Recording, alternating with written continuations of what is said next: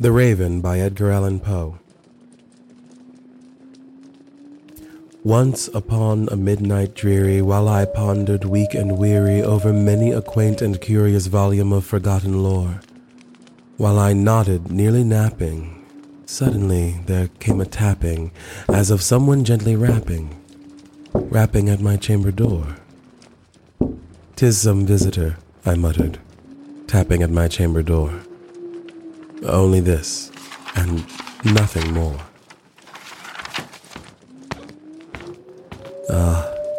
Distinctly I remember it was in the bleak December, and each separate dying ember wrought its ghost upon the floor. Eagerly I wished the morrow. Vainly I had sought to borrow from my book surcease of sorrow, sorrow for the lost Lenore, for the rare and radiant maiden whom the angels name Lenore, nameless here forevermore. And the silken, sad, uncertain rustling of each purple curtain thrilled me, filled me with fantastic terrors never felt before, so that now, to still the beating of my heart, I stood repeating, "'Tis some visitor entreating entrance at my chamber door, some late visitor entreating entrance at my chamber door. This it is, and nothing more." Presently my soul grew stronger, hesitating then no longer. "Sir," said I, "or madam, truly your forgiveness I implore, but the fact is I was napping, and so gently you came rapping, so faintly you came tapping at my chamber door, that I scarce was sure I heard you." Here I opened wide the door. Darkness there, and nothing more. Deep into that darkness peering, long I stood there, wondering, fearing, doubting, dreaming dreams no mortal ever dared to dream before. But the silence was unbroken, and the stillness gave no token, and the only word there spoken was the whispered word, "Lenore?" This I whispered, and an echo murmured back the word, "Lenore." Merely this, and nothing more. Back into the chamber turning, all my soul within me burning, soon again I heard a tapping somewhat louder than before. "Surely," said I, "surely that is something at my window lattice. Let me see then what thereat is, and this mystery explore. Let my heart be still a moment, and this mystery explore. 'Tis the wind, and nothing more." Open here I flung the shutter, when with many a flirt and flutter, in there stepped a stately raven of the saintly days of yore. Not the least obeisance made he, not a minute stopped or stayed he, but with mien of lord or lady, perched above my chamber door. Perched upon a bust of Pallas just above my chamber door, perched and sat, and nothing more. Then this ebony bird, beguiling my sad fancy into smiling, by the grave and stern decorum of the countenance it wore. "Though thy crest be shorn and shaven, thou," I said, "art sure no craven, ghastly, grim, and ancient raven, wandering from the nightly shore. Tell me what thy lordly name is on the night's Plutonian shore."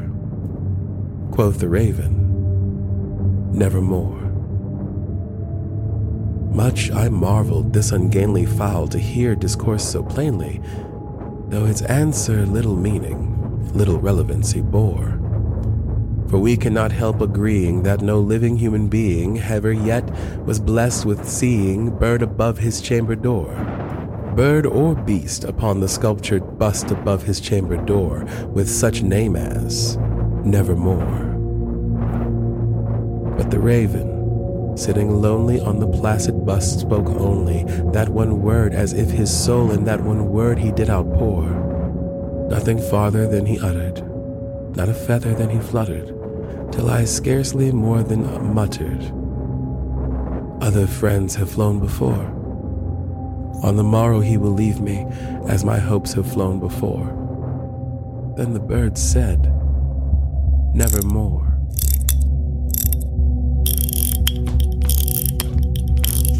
Startled at the stillness broken by reply so aptly spoken, "Doubtless," said I, "what it utters is its only stock and store, caught from some unhappy master whom unmerciful disaster followed fast and followed faster till his songs one burden bore, till the dirges of his hope that melancholy burden bore, of never, nevermore." But the raven, still beguiling all my fancy into smiling, straight I wheeled a cushioned seat in front of bird and bust and door. Then upon the velvet sinking I betook myself to linking fancy unto fancy, thinking what this ominous bird of yore, what this grim, ungainly, ghastly, gaunt, and ominous bird of yore meant in croaking, "Nevermore." This I sat engaged in guessing, but no syllable expressing to the fowl whose fiery eyes now burned into my bosom's core. This and more I sat divining, with my head at ease reclining on the cushion's velvet lining that the lamplight gloated o'er, but whose velvet violet lining, with the lamplight gloating o'er, she shall press, nevermore. Then methought the air grew denser, perfumed from an unseen censer, swung by seraphim whose footfalls tinkled on the tufted floor. "Wretch," I cried, "thy God hath lent thee, by these angels he hath sent thee, respite, respite and nepenthe from thy memories of Lenore.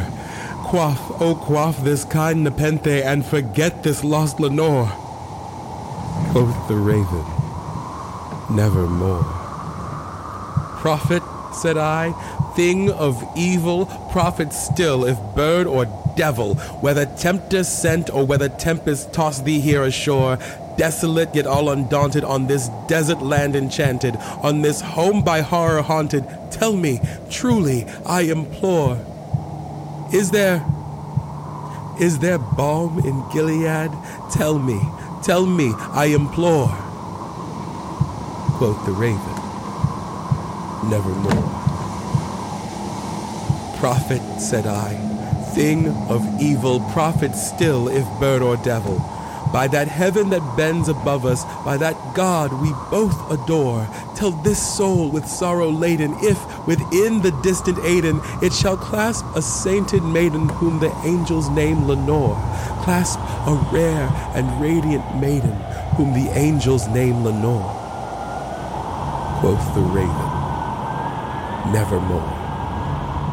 "Be that word our sign of parting, bird or fiend," I shrieked upstarting, "get thee back into the tempest and the night's Plutonian shore. Leave no black plume as a token of that lie thy soul hath spoken. Leave my loneliness unbroken. Quit the bust above my door. Take thy beak from out my heart, and take thy form from off my door." Quoth the raven, "Nevermore." And the raven, never flitting, still is sitting, still is sitting on the pallid bust of Pallas just above my chamber door. And his eyes have all the seeming of a demon's that is dreaming, and the lamplight o'er him streaming throws his shadow on the floor. And my soul, from out that shadow that lies floating on the floor, shall be lifted nevermore.